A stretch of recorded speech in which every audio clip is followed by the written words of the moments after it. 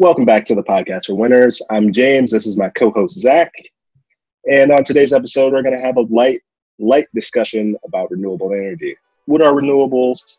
How can we effectively use them going forward to kind of deal with this climate change problem we're having? Is climate change real? All that coming up.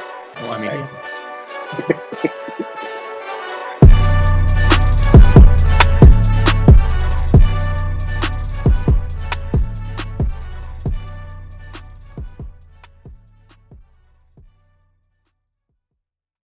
Welcome back to the podcast for winners. On today's episode, we're talking about renewable energy, Zach.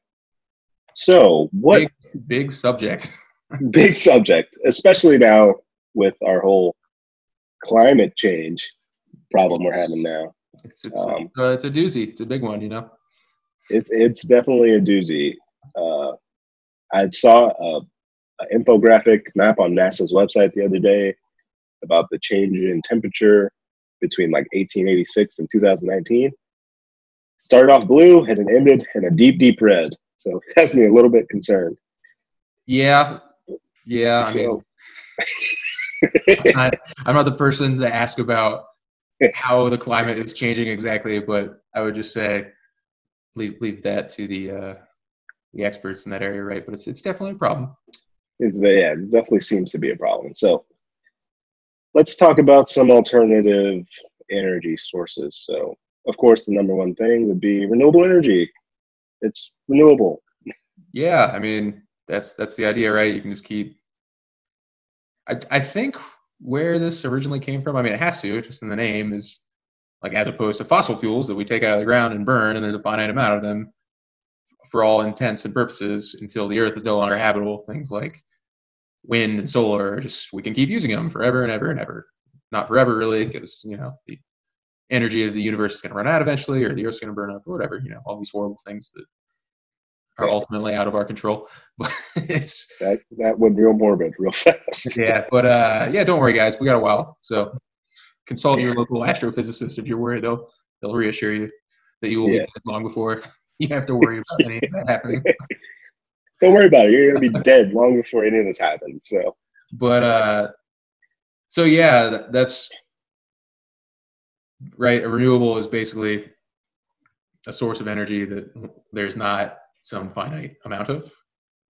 And I don't love just like thinking of, well, how do we solve climate change in terms of like, oh, there's renewable energy and there's fossil fuel. That's probably not quite the right way to think about it. I think most people working in that space would probably say so. And there's a lot of different reasons for that, but one of them that I like to point out, because one of the arguments that used to be popular, I haven't heard it in a while, I've heard Elon Musk make it, is basically just to like, well, like forget about climate change and blah, blah, blah, and all that for a minute. Just like fundamentally, we're going to run out of these resources eventually in terms of fossil fuels. And that's technically true, but it's really not in terms of like what we're worried about with climate change. Like we could keep burning fossil fuels for hundreds of more years, probably. Part of that is people see like what reserves of fossil fuels do we have, because the government publishes that data. But that's not, a reserve is not, this is how much is left. A reserve is what is economically feasible to get right now. So there's a lot more than what the reserves are when you see those numbers. Okay. So like when they publish data that says, oh, the U.S. has 100 years of oil reserve, it's actually more? Yeah, I mean, that basically, it's stuff that we know where it is and we know we can extract it for, like with the given technology and use it, basically, right? So, for example, once hydraulic fracturing technology started developing and taking off, that increased the total number of reserves of fossil fuels that we knew that we had, right? Because now all of a sudden, we're not just going into sandstones and limestones, which is what people almost exclusively did for a long time. They're nice porous formations, right, with lots of space for the fossil fuels to be in. They started going into the shales, which have much smaller pathways through the rock, basically, and that's why we pump a bunch of high pressure down the hole and break it into a bunch of little pieces, and we get more of that gas oil out. Cool. But the point is, that's not a good argument for renewable energy. It's that we're going to run oil. Yeah. But there are very good arguments for using renewable energy, right? That are not related to the fact that we might run out of oil. Yeah. Like, I mean, I think sustainability, which is like a super broad term, but I think we should always be working toward becoming a more efficient and sustainable society, whether that's not saying that being reliant on fossil fuels is inefficient. It's very efficient, but I think there has to be some sort of realistic thought process in that the path we're on right now isn't the healthiest. So whether we run out of it or not, there has to be a slight shift in the way we do things. Yeah, well, and it goes beyond just climate change too. It's just fundamentally there's so many of us, and we do so much stuff, and we use so much energy now that like everything we do is disruptive to different ecosystems and earth systems in different ways, right? And there's ways, I can't remember what the term for it is, but it's kind of looking at the earth biological system holistically as like a large system, and you start to do that, and there's these like really crazy effects on, like, I don't know what happens if all the wolves in an area die. Like, it affects us in all these unpredictable ways because everything's interconnected, right? Mm-hmm. So it's important to continue the kind of paradigm shift that I think we're on right now, at least in more developed countries, right? Where we know that we need to start thinking about more sustainability, preservation, how do we keep everything clean, right? But that also kind of fundamentally is at odds with the fact that there's also lots of other countries that really need this energy right now as they're growing and developing. Yeah. And also the fact that, like, with climate change in particular, like, you need, because all these new changes and effects are going to be happening to communities and their infrastructure, you need people to have the capability to be resilient and respond and adapt to these changes. And that also takes energy. So we're in a bit of a pickle. Right. Well, in a lot of ways, but. Yeah. And renewable energy helps us with diversification. See, we have here. So just like in, which I think it's something that you've kind of touched on, but just like in your stock portfolio, if you pay attention, you're invested in several different industries. So if something impacts one industry, the overall of your portfolio is not impacted as much as if you were just had all your eggs in one basket. So we're trying to get all of our eggs out of that single basket as well, and it helps us to be more resilient and adapt and things like that. Resilience, robustness, definitely good things for the local community and for the national security infrastructure or international security infrastructure, if you look at it that way. Right. Before we get too deep, let's talk about some different types of renewables. So yeah, there's a lot.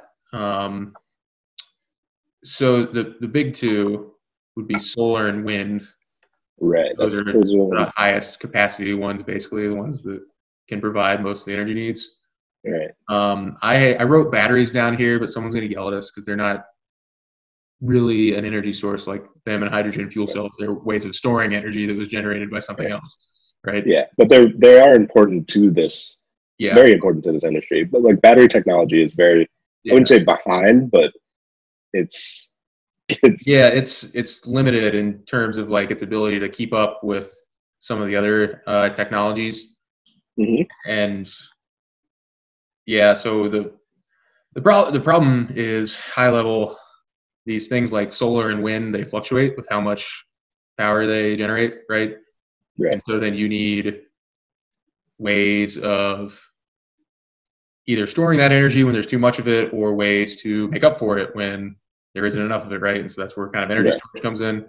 And actually, in a weird twist of fate, so natural gas has been great for the adoption of wind and solar, actually, for exactly that reason, because you basically just have a generator and you fire it up as much as you want to just like finish matching the energy needs or whatever, right?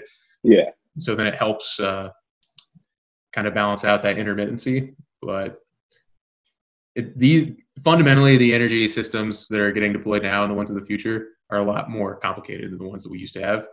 And in a lot of ways, that's good, but it creates there's a lot of inertia to change all that infrastructure over, right? Like it's hard to get those shifts to happen.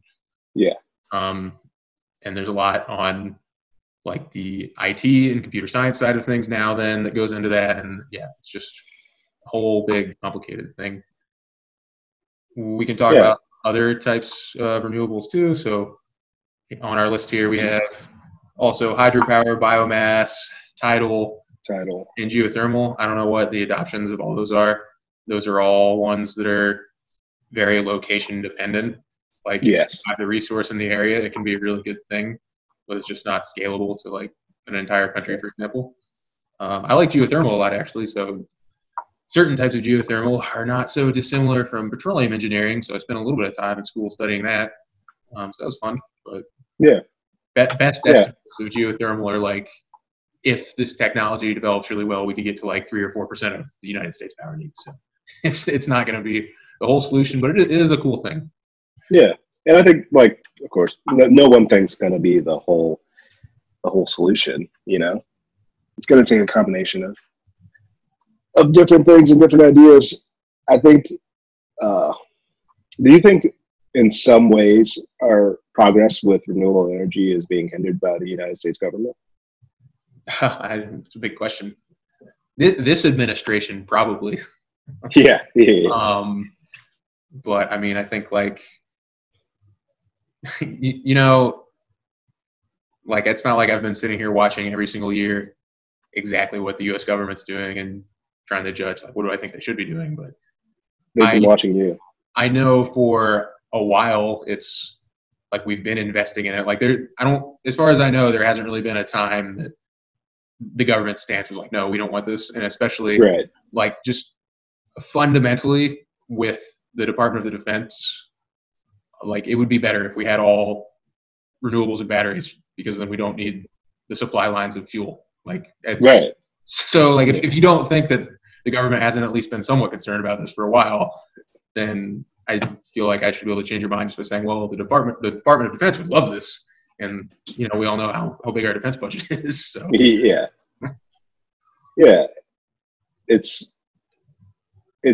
It's definitely not stated enough that this is actually in everyone's best interest. I know like short-term politics will kind of like hinder some processes, but like you said, with the Department of Defense, can you imagine like the amount of funds that would be behind some of these projects?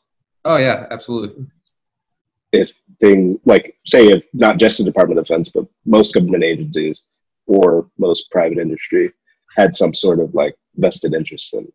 It's complicated too, so people get mad because like in certain ways the government subsidizes fossil fuels, including Obama. Obama was actually really supportive of like the shale gas revolution, which a lot of people I don't think take into account. And like part of that was like before that we had a lot of coal in the infrastructure. Yeah, natural gas is just a lot cleaner than coal. I mean, and besides the fact that we could get the natural gas domestically, which people forget up until that point was like we imported a lot more oil than we do currently.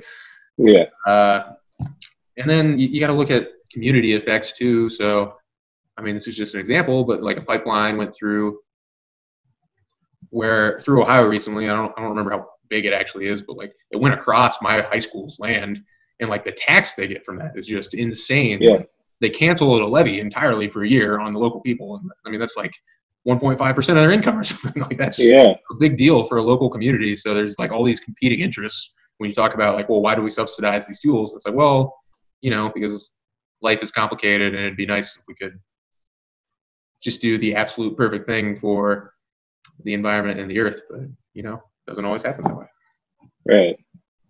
I've had friends of mine who've had actually like wells on their property.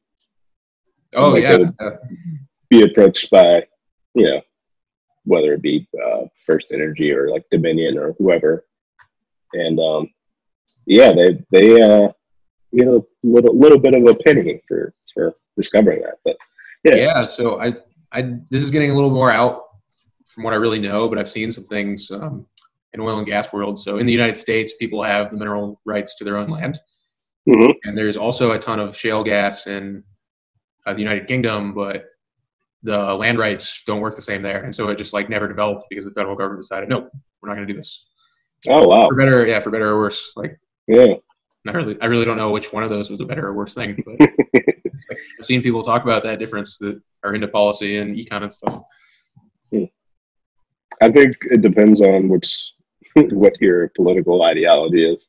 Like, I don't want to state any political affiliations, but I'm not in favor of like too big a government. I feel like someone like that would be in favor of like having the mineral rights to their own land. Like, yeah. But it makes sense in the UK that is not a thing because they're not as democratic historically. But yeah, so who are like, which it's probably easy to guess like some of the big play, and I had this down as like some of the winners in the space, but I think I kind of like transformed this in my head to like some of the biggest players in renewables. Mm-hmm. And I think some of those, I mean, they're the pretty obvious ones, right? The gigantic companies like GE, Berkshire Hathaway, Energy, Warren Buffett. Yeah, Tesla to an extent. They're kind of Tesla. They're all about the batteries. Yeah. Technically not renewables. Don't yell at us, guys. Come on. Right. And some people do have an issue with what battery production actually does to the environment as well. With lithium mines and things of that. I mean, even wind and solar, like they have to cover so much real estate. You're disrupting the environment using those. Yeah, it's tough. I don't like to go there too much because then you kind of get into a space where maybe not me, but a lot of people are being disingenuous, trying to be like, I don't know, see, oil is the best thing we can do. Yeah. It's not, but it's, but actually, so you want to talk about winners, some of the biggest winners and the ones that will be winners long-term in the space are the big oil operators. Yeah. And when I say operators, for people who don't know, that's like the oil companies that are enormous and they own the actual rights to the oil, which there's a whole infrastructure, right, in the oil business. And a lot of the companies that make money just do like the services, like the drilling and all that kind of stuff. And they don't actually own it. But the ones that own the oil are like Shell, Equinor, ExxonMobil, Chevron, like these huge companies. Right. And if you look at some of they've been diversifying their portfolios for a while because they're not stupid, right? Like they know this, exactly. They can't just like do only oil forever. But like when you look at some of their numbers just on like net who is contributing the most to renewable R&D, it's them because they have the money and they can. Right. And like personally, I think, and I don't know, I'm sure the government does this to some extent, but like we would be stupid to not, even if you think it's unfair because they were the winners in this space for a long time and now we have this problem with climate change, then maybe they should have to pay for that. And they probably should to some extent. Yeah. But the forces at work there are so strong and they employ so many people and they have so much infrastructure already, it would be stupid to not try to force them into a hard pivot to help us build this infrastructure faster, right? Right. I mean, it's so expensive, right? Like there's rarely going to be like Tesla's a unicorn. There's rarely going to be a startup to disrupt an industry like automotive and energy. It's just impossible. Like it's practically impossible. And we're going to talk about socially responsible investing a little bit, but it's hard to get funding for projects like that. Yeah. And like who better than, because R&D is expensive, who better than the people with the infrastructure and the money? Oh, they got a lot of money on hand. A lot of money. I've seen, we talked about space resources week one. I have not met any of these people, but I've heard of like Shell reps walking around at these like space resources conferences and stuff, just like, what do you call that when like a big company wants to invest in something that has nothing to do with them? There's a term for that. I can't remember what it is. I can't think, but yeah, just these people who are empowered to like go scout out basically like, hey, what could we add to our portfolio? It has nothing to do with what we have now, but we have the capital expenditure to invest in it. Like, yeah, it's like it's absolutely necessary for I think for these companies to get involved. Not only do they have the money and the infrastructure, they have the knowledge to deal with these sort of things, and I think, I don't know this for sure, but I mean, I guess you can expound on it, but I'm sure some of the technology and things like that are very transferable yeah, definitely on the, I mean, I guess it depends what type of renewable you're talking about, but for sure on the like power generation side, right? Like the infrastructure that exists there, that's not all totally different between the different technologies. I mean, a lot of them don't do like solar chemistry or anything like that, but these companies still employ like a bunch of the smartest chemists in the world. Yeah. The amount of intellectual capital they have is incredible because they can afford the people. Right. So yeah, I mean, they definitely have the resources to do all kinds of different things. Isn't it nice? Sorry, there's a whole, this is bigger in Europe, but like district heating, where they try to make these complicated like citywide systems where they're basically using the fact that the ground is a good insulator. So they like incorporate shallow reservoirs of like air basically into their heating and cooling systems because it helps them save energy. And so then fundamentally that's something like a petroleum reservoir engineer could step right into that job, know a little bit about what we're talking about, because it's just like the flow of fluids underground still, right? So yeah, there's all kinds of ways that they could take their human capital that they already have and knowledge that they already have and put it into this space. Right. Isn't it nice to just have the best chemists in the world because you can pay the best chemists in the world? How much do you want? I don't know why I'm working for the federal government, man. I should have just gone and worked for a normal company. Well, I will say from my experience and knowing people that work for the federal government, it is much easier to get a job for some reason after you've done that. And I say for some reason because some government positions are,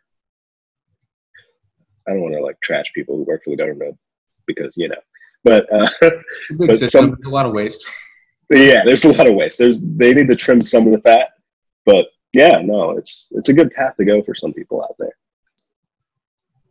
It's interesting because, of course, we talked about these big players investing in this space, but it's tough to get private funds to do it. And I understand like the pros and cons. Like it's like you're limited. Number one, you're very limited, though. I mean, it's a feel good story more so than it is like a realistic investment opportunity or something like that. Like if you want to pull on your own heartstrings, you can throw like a sustainable company in your portfolio. Mm-hmm. But in terms of like people who solely invest in what we call them sustainable investors, they don't do well. That's it. No, they don't do well. They don't do well when compared to like the standard indices. So if you're looking at the S&P 500 over a 3, 5, or 10-year period, sustainable investors underperform. But I mean, it depends on like how your moral scale is weighted, I guess. Yeah. Well, and it really something like that. Then, like, I mean, how do you? That 100% has to just come from the company leadership at the top. Like, you have to have someone who is willing to do that, and then willing to tell the shareholders that you're gonna take a loss, and we're gonna do this the right way, but you're still gonna make a little bit of money, right? Like, right. Someone which a lot of sorry, go on. Oh no, I was just gonna add to your point, which a lot of people aren't on board for. Yeah, but with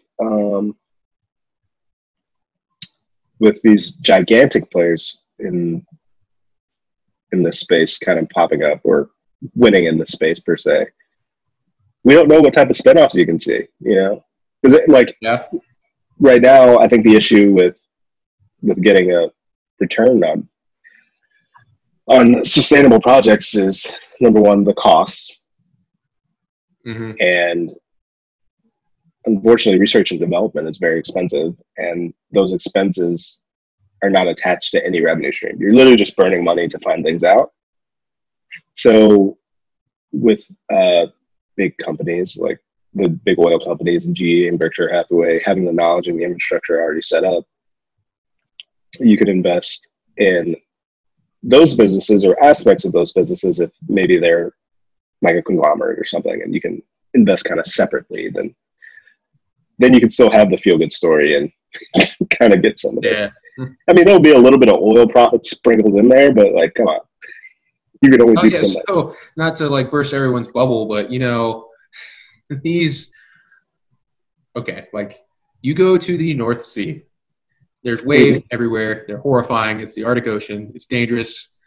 You put this enormous oil platform out there and you drill like 20 really deep wells off of the same platform, and the platform's like automated and it's decked out with all these robots and stuff, so you don't have to worry about safety as much and all this crazy shit. And after you're done, you've spent like, I can't remember what the costs are. It's insane. Like millions or billions of dollars. I wish I remembered the average number right now, but I don't. But these wells, they produce for like 30 years before they're dead. Yeah. There's wells getting drilled today on these offshore platforms. So I promise you, we're going to keep producing oil for decades from now, and that's not going to change. Someone already spent a lot of money on it. Yeah. So, you know, we got problems. We got to be realistic about how we tackle these problems, because, you know, this is almost like in this space, I would say, I feel like it has surpassed like outer space exploration stuff in terms of things that young people are excited about going and doing. You think so? I kind of get that vibe a little bit. I mean, I don't know. I don't have like a quantitative measure for that. Just like the relative growth of each, like space has always been one of the things that's at the top, and it's stayed, you know, steady or maybe even waned a little bit. Hopefully it comes back up. But like, just even since we were in high school, like everyone wants to work in the space, in the energy space. So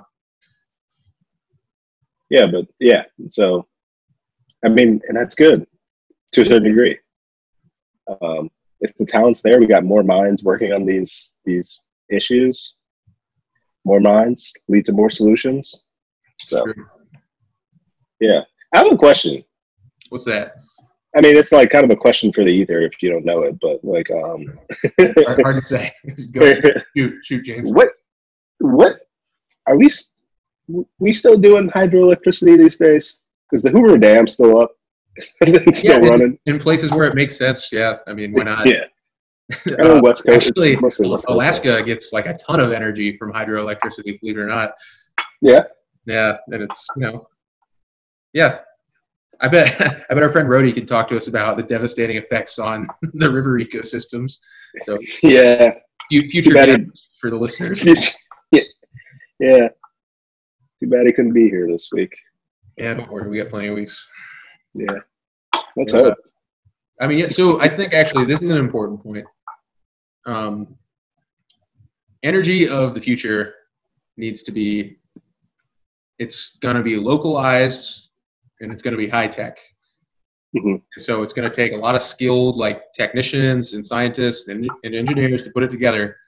But these systems all need to optimize for the area they're in. So some areas, there's, you know, maybe there's a volcano nearby and you have this awesome source of geothermal energy you can find. That's great. That's perfect. Then in other areas, maybe you're in the high Arctic somewhere, and certain times of the year you can get a lot of sunlight. Other times you can't. Certain times of the year there's lots of wind. Other times there's not. Like a lot of these renewable sources fundamentally are very location based, which oil is not.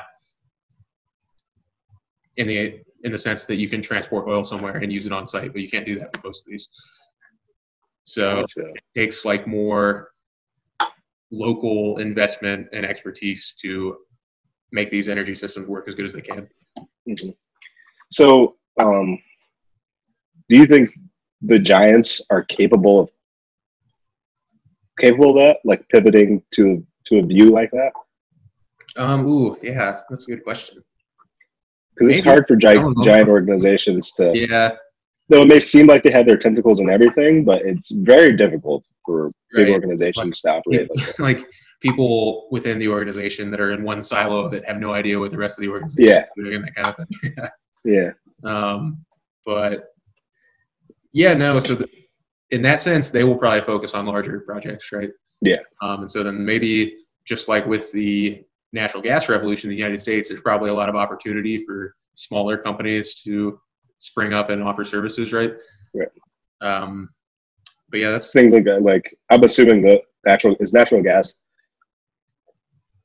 less capital intensive for a startup than say something else, or yeah. So it's it's still really expensive to drill a hole like that, but they've like systematized it to the point where they can do them in like 5 days or whatever. Like it's nothing, right. And then there's like a lot of opportunity for startups in the sense that if you can offer some kind of a service that helps them drill that hole faster, whether that's like through data analysis or sensing, or maybe you've done operations research and you figured out how to optimize your schedule that you're moving around, like they need this pump at this time for all these different wells, right?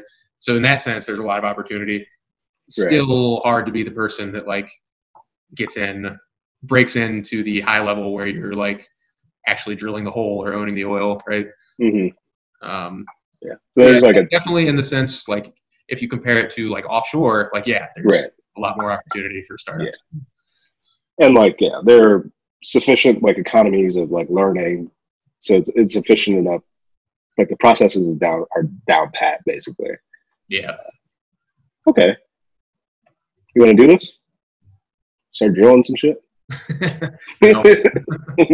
No. Gonna get eaten alive out of the games. Yeah. So I spent a lot of my master's degree learning about drilling, but the secret about drilling, if you really want to be a good driller, is you actually have to go be on site for like a decade and watch a bunch of holes get drilled, right? So nice. I know the theory, but if you actually made me go out to drill a hole, nope, you're gonna have a bad time. Yeah. So this is kind of just off the cuff. I know me personally, I'm all for renewable energy. I'm all for investing in these technologies. Specifically, I think once we start to nail batteries, this will start to. I think that's like a bottleneck right now. Batteries are a bottleneck. If someone could make a battery that was better than a lithium-ion battery, that would probably be an enormous, gigantic deal. Yeah, I don't know very much about batteries though.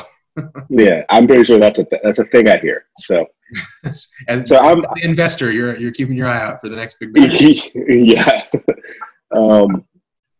So I know personally, I'm for renewables. That infographic on NASA kind of like, I was like, wow, that's insane. I don't know if you guys listened to the beginning of the episode, but I saw an infographic about the climate infographic. Yeah. So knowing where I stand, I just want to know, you being a second generation oil man. Yeah. Are you all in on renewables? What do you mean by all in? Exactly. That was so no. Well, no. Okay, James. I just wanted to put you on the spot. James, there are. I can't. This paper is like 5 years old, maybe. The research paper. Right. It's like a review of different types of energy things around the world. So I don't know how this number's changed, but as of like 2014, 2015, there were 500 million people living in remote communities where all their energy supply comes from like a diesel generator just sitting in the middle of their hub, village, home, whatever neighborhood. And so there's like a big problem still where so much of the infrastructure is still relying on it. And like I was saying before, like I don't know, particularly when like the developed nations like caused this crisis, and now nations that aren't developed are going to feel the worst effects of climate change. Yeah. So there's like some element of like, where's the right intersection between these nations also getting the opportunity to use all that energy to make themselves more prepared to cope with it, and getting the entire world converted over to renewables. And I don't know where or when that point is, but it might not be this century. I don't know. Like, I honestly don't. And like we were texting before, there's still ways too that the oil companies can help with like different types of carbon capture, like at least mitigate what they're doing. And then we still use plastics for so many things, that comes from oil. Like, I just can't see it going away. And I don't think people that want to blame these companies, like if they just didn't exist and the government just didn't give them subsidies and stuff, that everything would have been better, because that's not true. It's like all of our problem. Like, we are all privileged pieces of shit that just use a ton of energy every day. Like, we're addicted to it, man. Yeah. Literally, I have like 3 screens running right now. Literally, my 65-inch TV's on behind me.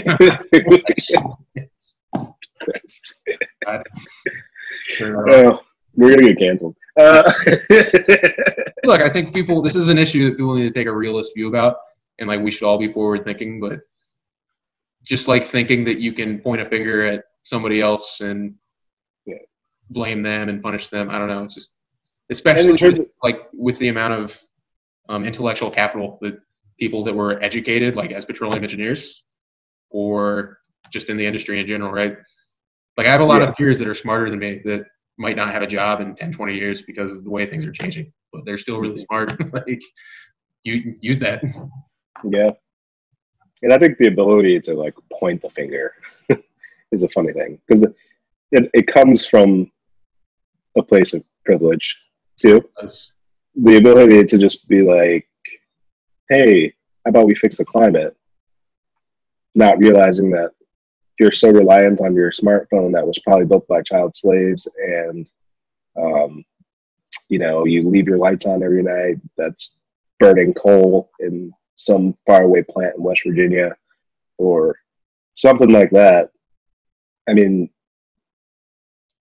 if you take a realistic look at it, it's so like ingrained in our society right now, our reliance on these forms of energy, which I guess is what you spent the last hour saying. But it's hard to talk about renewables without talking about oil and gas.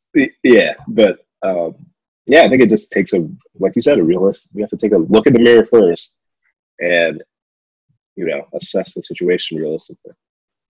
But that's all. Those are all my thoughts. But no, I think those are good thoughts. It's difficult. Let's be mature about it. Let's be adults. Figure out how we can start getting out of the hole, doing things better, helping other countries that still need the energy do things better. Be a leader, Be a leader. And just to, I guess we're going to wrap this up, but just to end it, let's point out some winners. Shout out to Chevron, Exxon, BP. Hey, oil operators. Yeah. Shout out to Siemens, GE, Berkshire Hathaway Energy. Shout out to government, wherever they're doing these projects and kind of push this industry forward. Siemens, those freaking windmills. I went to West Virginia to a cabin to like go hiking and fishing stuff like last summer. And there were of course we passed a coal plant, but like there were also West Virginia. Yeah, they do. They love it. But there are also my great grandfather was a coal miner. Oh my God! 3 generations or like 5 generations of straight fucking. That was my mom's side, not my dad's side. But yeah, mom's grandpa mined coal for like 50 years in West Virginia. Nice. That's awesome. But I was down there and we were driving up to like Davis, West Virginia. I don't know if you ever heard of it, but just hundreds upon hundreds of windmills just on the mountaintops. And I've never seen anything like it before. We don't have a ton in Ohio, though. So it doesn't really make sense because it's like super flat and there's a lot of land. But the West Virginia, I guess there might have been some deal between local government and that whoever's running the coal plant to probably do that. But yeah, It was kind of cool to see. Yeah, that's cool. Yeah, Essentially, it was just, it's funny. One of the highest like renewable adoption states is Texas.